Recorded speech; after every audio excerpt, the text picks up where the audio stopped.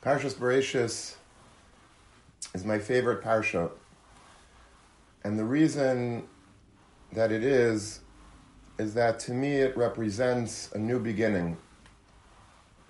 We're able to start everything new, whatever was last year, whatever was in last cycle of the Torah, for good or for not so perfect.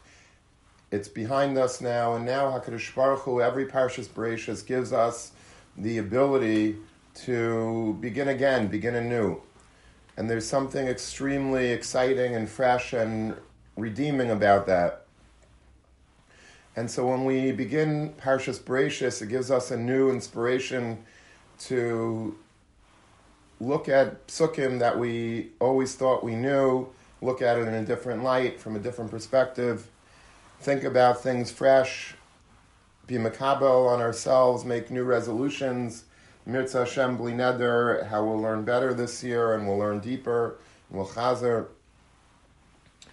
This morning I wanted to touch upon a pasuk in this week's parsha, and I wanted to preface that pasuk with the famous rule that we all know, that the first time that something appears in the Torah is the source and the foundation for that concept.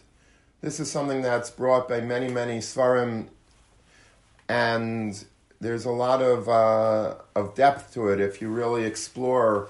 Every time the Torah says something for the first time, it could be, a lot of it is obviously going to be early in the Torah, but sometimes it appears much later in the Torah. But whenever you find a concept at the initial stage in the Torah, the first time the Torah touches upon it, that is going to be a yesod. You're going to find there that there's a lot of secrets and truths to be gotten from that particular place.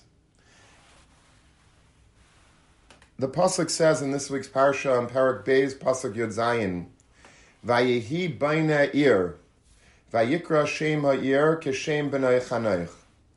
That there was a builder, he built the city, and he called the city's name after the name of his son, Chanoich. So the first time that the Torah refers to a city, to an ir, we refer to it as Chanoich. The first city's name in the Torah is Chanoich, and that means that there's a very strong connection between the word ir and the word Chanoich, the word which is of course related to the word chinuch, and we'll get to that as we go on this morning.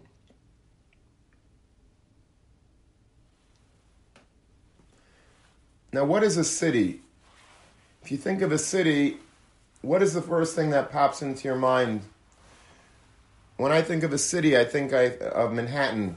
Think of the skyline of Manhattan, or perhaps if you're from Europe, you'll think of the Eiffel Tower. You'll think of some of the great European cities, Buckingham Palace and Big Ben. If you're from Russia, you'll start thinking about the Moscow and the Kremlin, the great architectural wonders of the world. Reb Shamshon Raphael Hirsch writes that the word ir is from a lashon of to awaken, to be ma'arer. Why? He writes, city life awakens man's creativity. When you're living in a farm, in a very rural area, you're living in Iowa or something with a cornfield somewhere in middle America, so you do your job every day and you milk the cows and you plant the seeds and you do what farmers do, but there's no great creativity necessarily inherent in that life, in that lifestyle. When a person lives in a city teeming with many people, with many intellectual people, with a lot of technology around, with a lot of means of transportation, communication, and city life inspires a person. Now, you could be inspired also by occasionally going out of the city. It's important to see, the ocean and the horizons and the sea and the birds and all of that. That's also very inspirational. But what really is able, says Rav Hirsch, to inspire a person's creativity, to awaken a person's creativity, to be ma'arer all of the greatness that lurks inside of man, a city is able to bring that out in a person. And that's why he says the word ir, not coincidentally, is from the same shirish as to be ma'arer, to awaken, to stir, because the creative juices in a person are able to really be felt and realized and tapped into when a person is able to live in a city.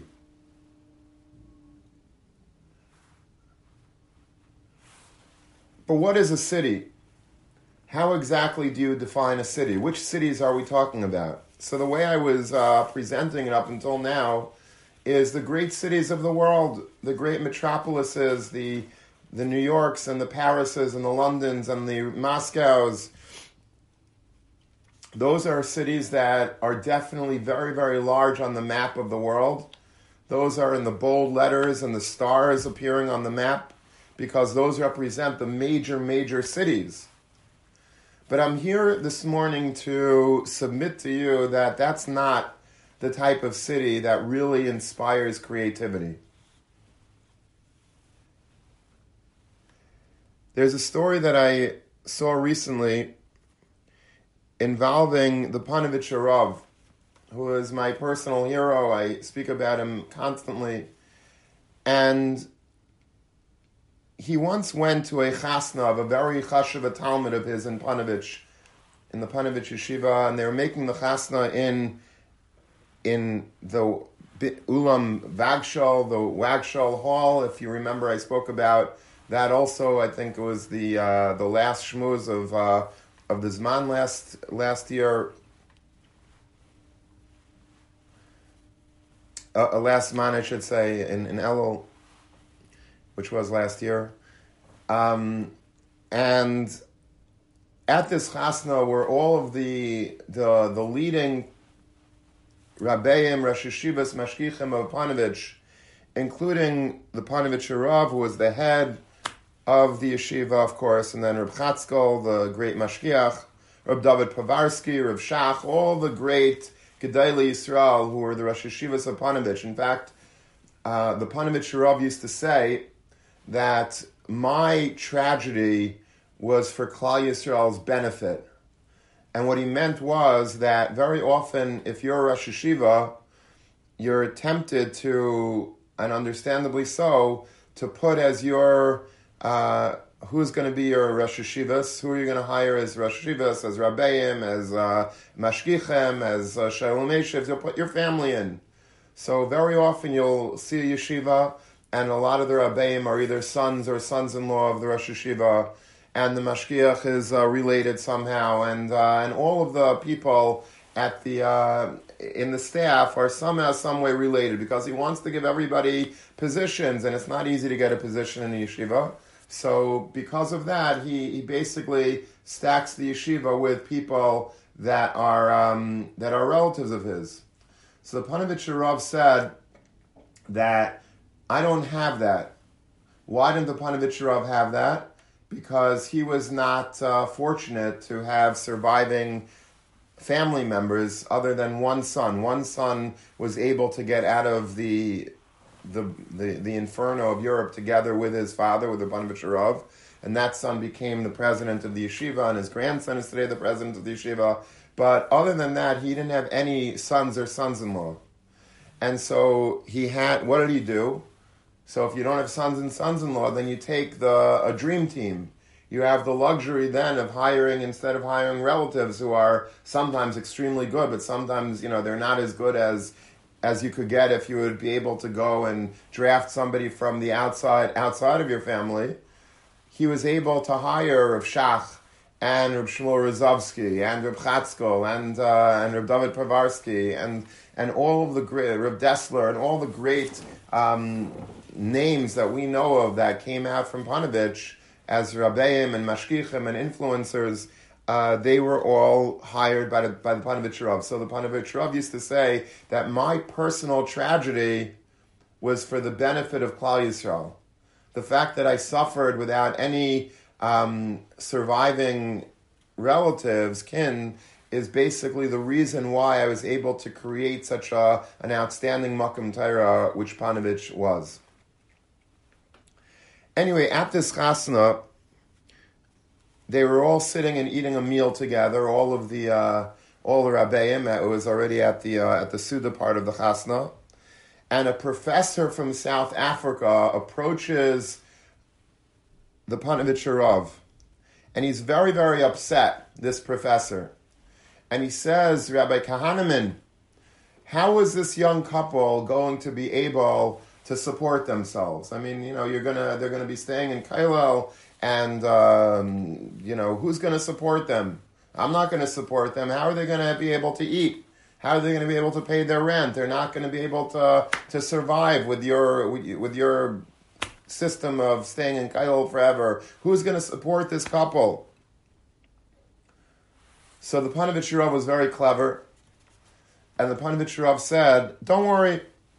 He says he's learning a profession in the yeshiva. We're not just learning. We're teaching him a career. He says, "Ooh, very nice. What career is he learning? What useful profession is he getting from the yeshiva?"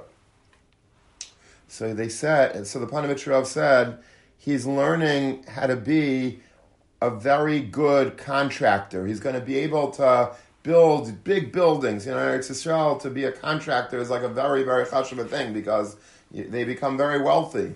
They're able to build. Whenever you go to Eretz Yisrael, you see, as far as the eye can see, cranes building more and more skyscrapers, more buildings and residential buildings and commercial buildings. So the contractors, the kablanim in Eretz Yisrael, are very sought after, and they're very, very often successful, and they're like the spitz of society there. So the Panovich Rav said, "Don't worry, we're teaching him how to be a contractor. So he's going to be okay." So this professor from South Africa was very happy. He walks away very, very satisfied, back to his table, and the chasna continues. Now, Rabbi Yaakov Galinsky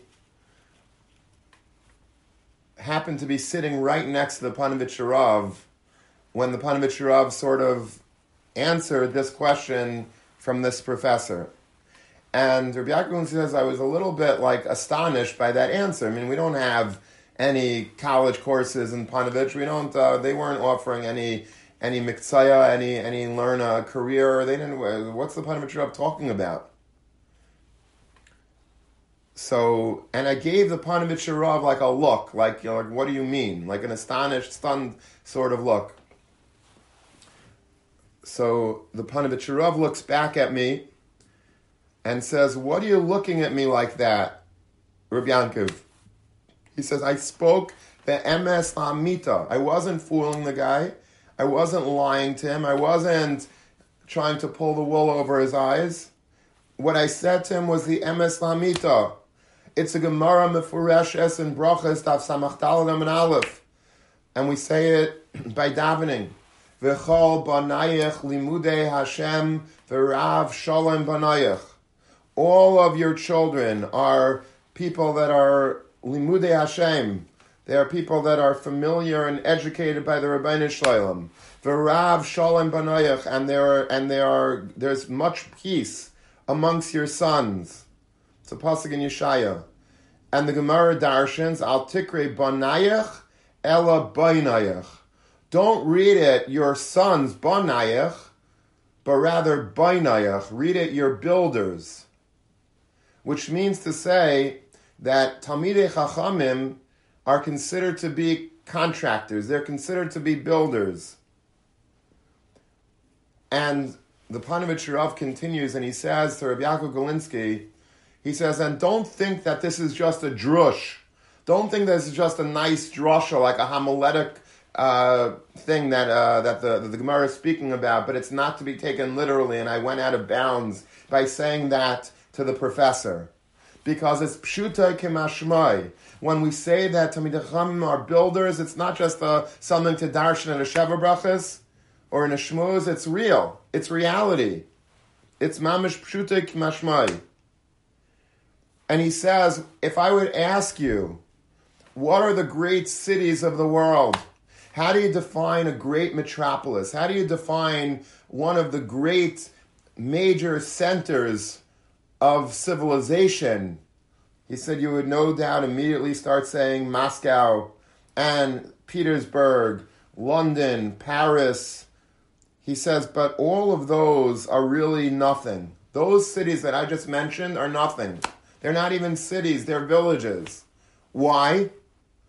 Because the Gemara in Megillah on Daf Hey Amud Aleph says, Eza hi ir gedayla. When we're defining what's an ir gedayla versus what's a little village, and of course there's nafkaminas about that when you lane the Megillah, as we're familiar with, what day you're allowed to lane the Megillah on, Yud Aleph, Yud Beis, etc.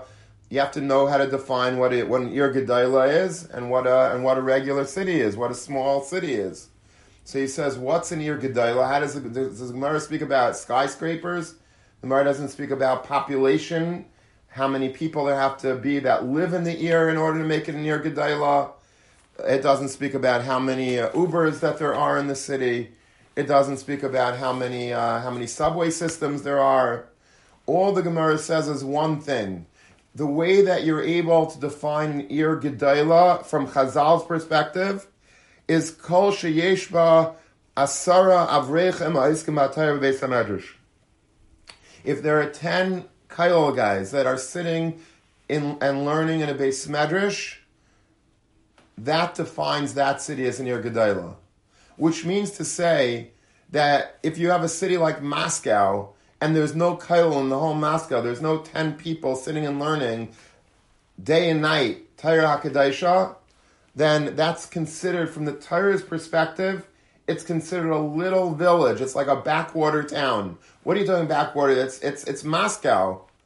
That's where the Kremlin is. That's where the president of Russia lives.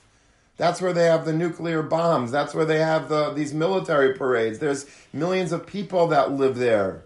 How can you call that a backwater town? Because there's no asara that are sitting and learning Torah. If you don't have a million of people learning Torah, then from the Torah's perspective, it's an ir ketana, it's a kfar, it's a little village. And then you have a little city like Bnei Brak.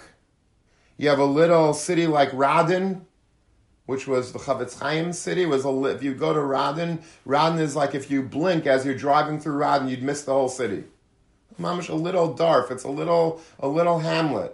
How many people lived in Radin already? It was a little city. But from the Torah's perspective, there was a minion of Asara that were sitting and learning. You have the Chavetz Chaim in Radin.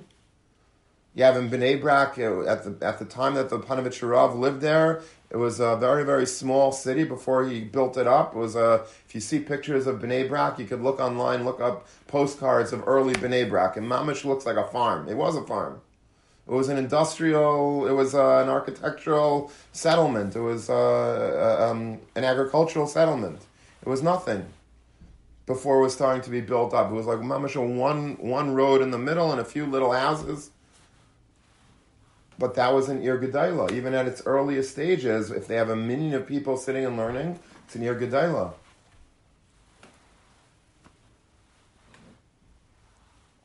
And so the Panovich Rav said that Panovich, that Bnei Brak is not stam in an ir, it's an ir bira, it's a capital city. It's a capital. Tel Aviv, which is right next to Bnei Brak, which doesn't, let's say at the time, and I don't know, today they probably, I'm sure, do have yeshivas and Kailim in Tel Aviv, but at the time it might have been a much bigger city, and it was the capital of Eretz Yisrael, but it was not an ir gedayla. And the capital city of Eretz Yisrael, from the Panovich Rav's perspective and from the Rebbeinu Shalom's perspective, Bnei Brak, it's an Ir Bira, that would be a bold letter city.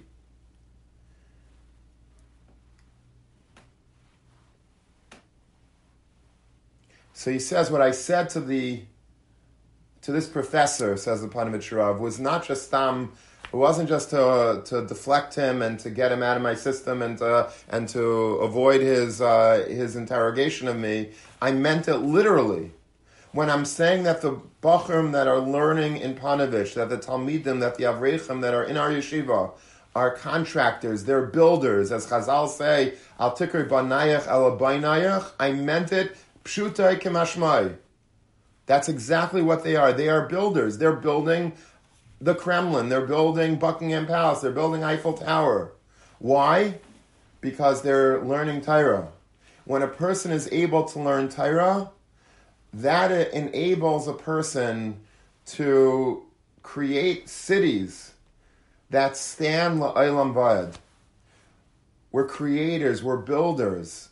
Now, we don't see the buildings that we build. We think we're just sitting and learning every day. We think that we're with our chavrusa, with our gemaras, and not doing, I don't remember it so well, I didn't chapshir that much. We don't understand, because that's part of HaKadosh Baruch Hu's plan in this world. He doesn't show us all that we're doing, because if everyone would know what we're doing, we would be able to, everyone would want to be learning Torah day and night. But what we're doing is we're building tremendous architectural wonders, every word of Torah that we say, every svara that we utter, every daf that we chazer, whatever we're doing, we're building palaces of Torah. Chavetz Chaim used to say along these lines that in the map of the world, if you pull out a map of the world, you would see these major capitals, Washington, D.C., and New York, and London, and Paris, and those are big words. Paris is bolded with a star by it, because those are the major cities in this world. But he says if you would see the map of this world in heaven, it would be a completely different map. The cities of Paris and Moscow, those are just regular. That's the same size font and the same color font as Hoboken, New Jersey. There's no difference between them.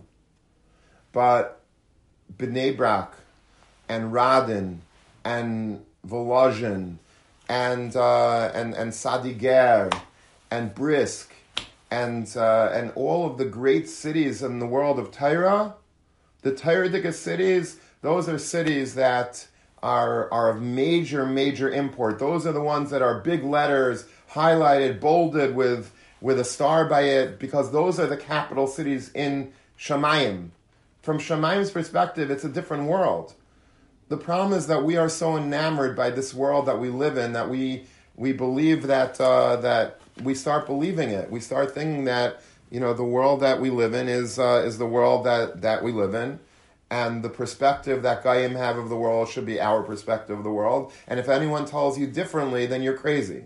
If somebody says to you that the city of Venezuela, that one of the world capitals, big cities, very famous, important cities in the world, somebody says to you that's it's nothing. It's a little backward to anything. The guy's crazy. Somebody says Moscow is like a little village. What are you're just like uneducated.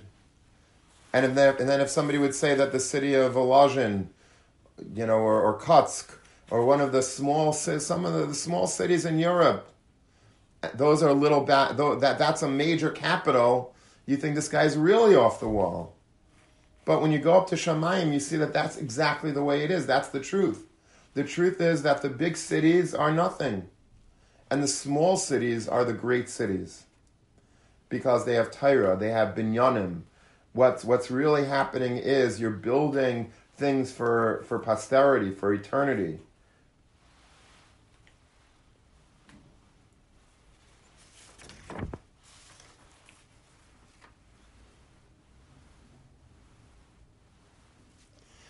I saw on Yantiv, on Sukkot, so we laned Kehelas.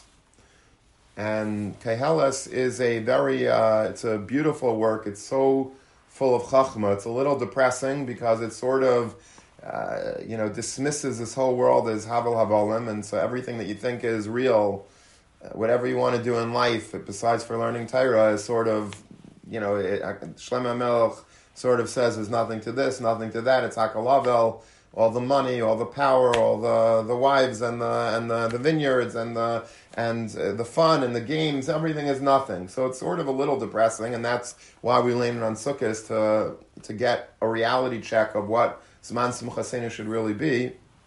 But there's a pasuk there that caught my eye this year, and the pasuk says, if you want to look it up yourself, it's in Perek Tes, Psukim Yud Daled to Tesvav. And it says as follows: Ir Ketana, there's a small city, V'anashim ba ma'at, there's only a few people living in that city. Uba Elah Melech Gadol, and a very big king comes, this Savavaisa, and he surrounds the city, Ubana Aleh Mitsudim Gedailim, and he builds around it like great towers, meaning he makes like a skyline around this city. He takes a little island like Manhattan, and he builds huge buildings on it. He builds huge buildings on this skyline. And what happens then? Umatza ba'ish miskein chacham. In this city, there's a little yidula, like a not very impressive, a small, very wise man. An old wise man comes, and he basically umaladu asayir b'chachmasei, and he saves the city with his chachma. So again, what happens is that there's a city, a big powerful king comes, he builds all types of fortifications and towers and skyscrapers, and then a little zaken comes, a little ish miskein v'chacham comes, and he saves the whole city with his chachma. And Chazal, of course, say that what the pshat in this pasuk is that the melech, this king that comes, this powerful king that comes and builds all types of fortifications for the city and takes it over and besieges it, he's the Yetzer Hara. And the melech chacham is the Yetzer HaTov. So the Yetzer Hara comes and he builds all types of impressive binyanim, and the Yetzer HaTov comes with his chachma, and he basically saves the city without firing a single gun, without a single bullet being fired. He saves the city with his wisdom. What is going on in this pasuk? How do you save a city with your wisdom without any army? If you want to take back a city, you gotta get some Uzis together. You gotta get some major gun power and rifles and bombs and I don't know. You gotta do your job.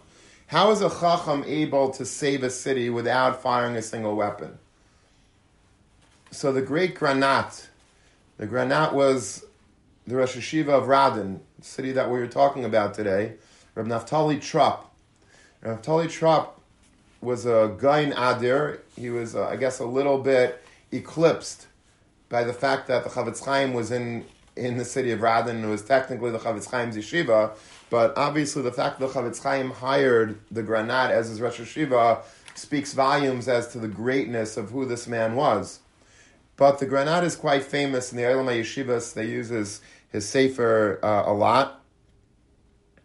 And Mipi Shmua, I have a sefer that says that we have an oral tradition from the Granat that he explained this pasuk in Koheles in the following beautiful way.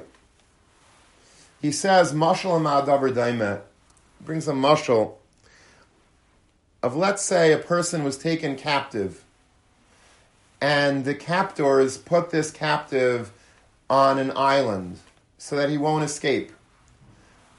And this person sees all around him, this captive looks around and he sees that there's water all around. He's like on a little island and there's water surrounding him, and he knows that he's trapped. He doesn't have a boat. He's not a good swimmer. Who knows where the closest body of land is going to be? So he doesn't even try. He basically knows, and he sees that he's trapped. From all sides there's water. And one day he says, you know what, let me take a little swim. If I can't get out of here, at least let me enjoy the island a little bit. So he starts putting his foot in the water, but he realizes that it's not water. It's just more land. You ever drive on a highway and you see like what it's like an optical illusion, like it looks like there's water on the pavement, on the road, but then you realize that it's not water at all, it just looks like water. So that's basically what this guy was going through. He was under the impression that there was water all around the island, but really it wasn't. It was just in his mind, and once he started walking, he realized that this was all just an illusion. It was all achizas einayim. It was just like a magic trick. And he wasn't a captive at all. Says the Granat, that's what Shlomo HaMelech meant in this pasuk in Koheles, that there's an Ir Gedaila, there's an Ir Ketana. It was a small city, and this king built these magnificent fortifications, these fortresses, these very tall, strong buildings. What does this Chacham come along, this Ish Miskein Mechacham? He comes along and he saves the whole city. You know how he saves the city? Because he's able to say that there is really no fortifications at all. What the king put up is really all just a mirage. It's an illusion. It seems like it's real, but it's not really real. And that's how you're able to save an entire city with your chachma. If a person is able to look beyond all that glitters in the great metropolises of the world, and you're able to not go and be so impressed by all of the great structures, but instead be impressed by the yeshivas and the kohelim and the Beis Yaakovs and the chadarim, then you're that ish Miskein v'chacham that's able to save the cities. Reb Shmuel Birnbaum, the great Rosh Hashiva of Mir, who was the Sara Torah, he was an amazing Talmud Chacham, and his hasmada knew no bounds.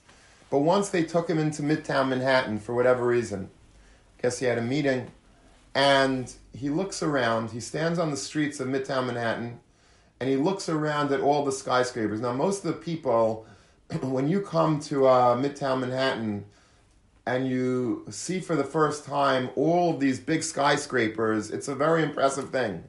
If you ever go to, if you'd ever happen to be in Midtown Manhattan, and you'd see during time, not Corona times, but you'd see a ton of Asian tourists. I don't know, they love touring. The Japanese or Chinese, I don't know. If you go to the Kaisel, they're snapping pictures there. Wherever you go, there's always people, tourists, and very often they're Asians.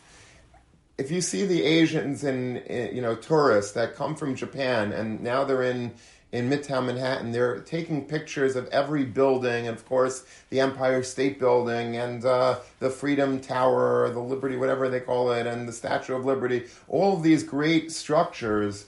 That's very impressive. So if Shmuel Birnbaum looks around at all these buildings, one block after another, just as far as the eye can see, and then you look up and they're all, one is taller than the other, and you wonder how these buildings are put up, and Shmuel Birnbaum starts laughing. He physically starts to laugh.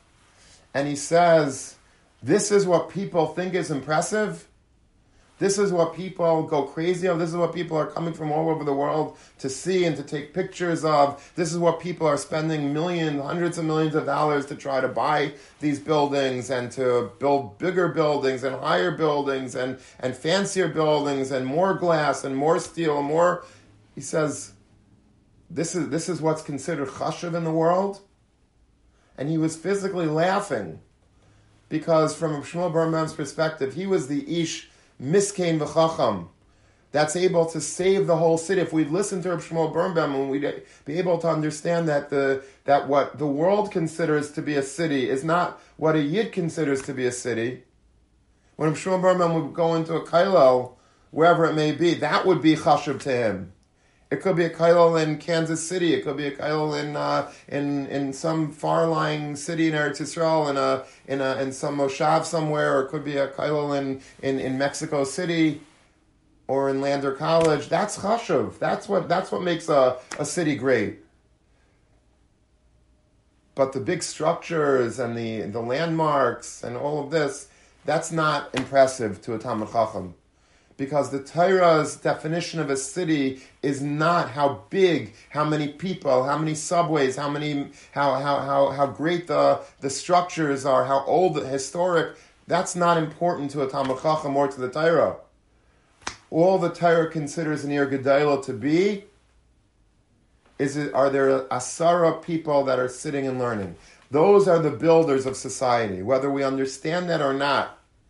But the greatness that the world possesses is not in the fortifications that are built, are not the buildings, the structures, the landmarks, but it's the fact that Yidden are sitting around the world and learning Torah.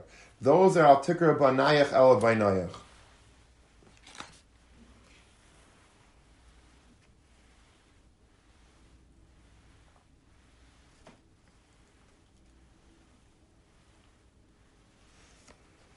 And with all of this as a backdrop, I think we can understand a little bit, going back to the first city in the Torah. The city was called Chanoich. Why was the city called by his son's name Chanoich?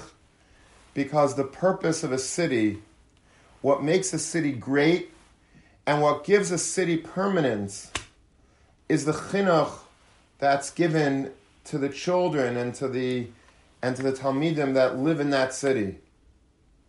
You know, there are many great cities in America that had very big promise, and I'm not talking about the Goyish cities, I'm talking about Jewish cities that at one point had very, very big Jewish communities, prominent communities. There were cities dotting the entire fruited plain of America. When people came off the boat, they didn't all just crowd into Williamsburg or the Lower East Side. A lot of them went out of the city. Sometimes the government would want to populate the rest of the country, so the government sent Jews and others to different parts of the country. So there were great Talmidei Chachamim that were sitting and learning and leading very, nice cities, nice Jewish cities. In Oklahoma, in Alabama, in Indiana, there were a lot of these states that we don't associate in any which way necessarily to being Jewish. At one time, there were prominent Jewish communities there. We have pictures of Moshe Mordechai Epstein, who was in, I think, Tulsa, Oklahoma. They took a very beautiful picture of Moshe Mordechai Epstein, who was a yeshiva in Slobodka. And what was he doing in Tulsa, Oklahoma? There were wealthy Jews that lived there, and he went there to fundraise. Do any Jews live today in Tulsa, Oklahoma? I don't think so. I might be wrong. But I don't think that, I never heard of a Jewish community in Tulsa, Oklahoma. And there are many, there's Tucson, Arizona, and there's many, if I say more cities, I'm sure I'm going to get a lot of hate mail that we have a very big community here. There were cities in America that did not, that were very, very powerful. Jewish communities with beautiful shuls. Beautiful shuls. If you see pictures, you look there. If you look in history books, there are big shuls, not just in Borough Park. There are shuls like architectural wonder shuls in many big cities in this country. What happened to those communities? You know what happened to them? They died. The Jewish communities died in those cities. You know why they died? Because they were very busy building shuls. They built gorgeous shuls. They hired very, fancy chazanim and rabbis, but they didn't build a yeshiva. There were no yeshivas, so they sent their kids to public school or some other private schools, but they didn't build yeshivas. And 10 times out of 10 times, when you have a city and you don't build a yeshiva, there will be no kiyum to that city. It's a known thing. Just because you have beautiful places to daven, if you're not providing an education, a chinuch, for the next generation, then you're dead. Because the children will not stay there. They will either assimilate or they'll move elsewhere, but there's nothing keeping them there. And so the only way that a city maintains its ability to be a city is if you have a chinuch that's provided to the city. the very first city in the Torah is called Chanoich, because what defines a city is the chinuch that's given out there. And I don't just mean the yeshivas that are built, the Chadarim and the Yeshiva K'tanim, the Jewish day schools, but there's a more broad chinuch as well. Somebody famous once wrote a book that it takes a village to raise a child. And there's a lot of truth. I didn't read the book, but at least the title itself, I think there's a lot of truth to that. Because a child is raised by a village. All of the formative years of a child is educational for that child. And if a child is able to see, I remember I grew up in a city called Long Beach. It was a relatively small city. It wasn't as far as, relative to the big cities of the five towns, which isn't so far from Long Beach, or Brooklyn, or Queens, or Lakewood. Cities in New Jersey, of course, Teaneck, and relative to those big communities, Long Beach is a very small city. But in the world of Torah, from Shemaim's perspective, I think Long Beach was a very great city in certain ways, because it had a very fine elementary school, and then it had a very famous high school in Beis Medrash there, and it still does. And the Rabbanim there were very great. I had one of the Rabbanim that I had growing up as a child. I didn't realize who he was at the time. I thought he was just a regular rabbi, but it turned out he was one of the Paiskim of America. He was his name was Eliezer Kanov, Blazer Kanov. He was Rosh Yeshiva of Tarvadas. He was a Gaon Adir. He was a tremendous, tremendous guy. And at the time, I didn't understand what he was saying. He was like a real guy. He wasn't a polished rabbi, with all the fancy words and always the great stories and the sports mashalim and everything. He was a Rav. He was a real old-time Rav. So I didn't appreciate him at the time. But just seeing the demus of a real Talmid Chacham made a very profound impression on me. And then there were even the Balabatim in Long Beach, the very chashuv Balabatim. One of the Balabatim was he was the head of the Vad Hatzalah, saving Jews from war-torn Europe, whatever he was able to save, together with Baron Kotler. And then there were presidents of great organizations that lived in Long Beach. And you saw a lot of very, very impressive people, and even a lot of the simple Jews that lived in Long Beach were people that were Talmidei Chachamim, and they learned, and they were Kavei Item. All of that creates a certain impression on a young child's mind. What Rav Hirsch says about how how city life is able to arouse a person's creativity, I think what he means is not the creativity of to be an architect or to be a doctor or to be a lawyer, to be, that's the type of creativity that a city life, that's maybe if you live in Midtown Manhattan, that's what you want to do. But if you're able to live in a city that has Asara Avrechem, 10 Avrechem that are sitting and learning, and other people that are going about their business, but they're also Kavei Item, and they're Talmidei Chacham, and they're aspiring, and on Shabbos, my father used to, have a chavrusa every Shabbos, and during the week, and my father would learn every day, every night over his Gemara, even though he was a very busy man with a business to run and everything. Those are the things that you see that make a deep impression on a person. It awakens, it arouses a person to want to be a Talmid Chacham, to want to be a good Jew. It does take a village. Everyone in the village, even though it's considered it's looked at as a village, but these are really great metropolises. These are great cities that if a person's able to see and observe and live in such a town that has great role models and great inspirational people, it's ma'ira a person, the ear is ma'ira a person to try to attain a certain degree of greatness themselves. What is an ear? How do you define a city? Well, before we started today's shmooze, you would define a city based on how big its Rosh Hashanah is, or how many cars it has, or how many buildings it has, how many landmarks does it have.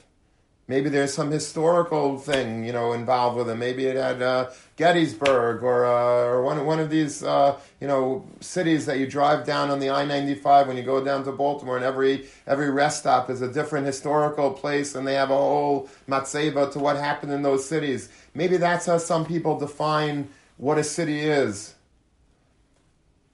And maybe that's how we would define what a city is before the shmuz.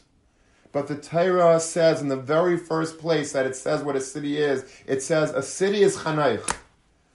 The way that you define a city is, what type of chinuch is it giving the children? Does it have a system of chinuch? Is there a good yeshiva katana that was built there? Is there a good beis medrash there? Is there a kailel there? Are there shuls? Are there talmidei chacham? Are there aspiring balabatim? What type of role models are there? What are the people there want to be? What are they? Are they growing? That's a city. That's the type of isirus that a city should be able to give. The juices should flow in a city, but not the type of juices of creativity that the Goyim consider to be chashuv. But a Yid's creativity is Torah, mitzvahs. A child that comes out of that city, is he inspired by that city? Do you look back on the city that you grew up as a place that was a good place for me to marinate as a child? Or was that a waste of time? That was, I wish I had lived anywhere else but that city. Now, we can't look back in time. We can't change where we grew up. But we can understand going forward that in Mitzvah Hashem, when we get married and when we have children of our own, and we want to raise them, where are we going to raise them? I want to look, what's the number one place that I should be looking for? So, am I looking for, even Goyim, when they look for a place to buy real estate, to buy a home, one of the main things they're looking for is the school system. Is it a good public school system there? Lahavdil, a Yid should be looking, is this a place that my child could grow? Is there a chinuch here? What type of yeshivas are there? Is my wife going to be happy here? Are the women growing here? Are the men growing here? Is a yantiv and a Shabbos? Are there shiurim? What does Sundays look like in the local beis medrash? Are there yomiyuns? Is Torah the main thing, or is other things the main thing? Are the rabbanim real and solid and very dedicated to the children's upbringing in the town? These are things that would determine what a city is, as far as Ben Torah is concerned. Cities should not be chosen by how big they are, how much money I can make if I move to this town versus that town. That's a consideration. But the main driving factor of where I should live, where I should set my roots, is a place that I can ensure that there's a chinuch, that the city is chanayich, that there's a chinuch, that my child's creativity will be inspired by Torah, by mitzvahs. And mitzvah Hashem, when we do that, then we could ourselves have a beautiful mishpacha, raise children that we're proud, that are proud b'nei Torah, proud members of Klal Yisrael. And in mitzvah Hashem, we should all have a beautiful Shabbos.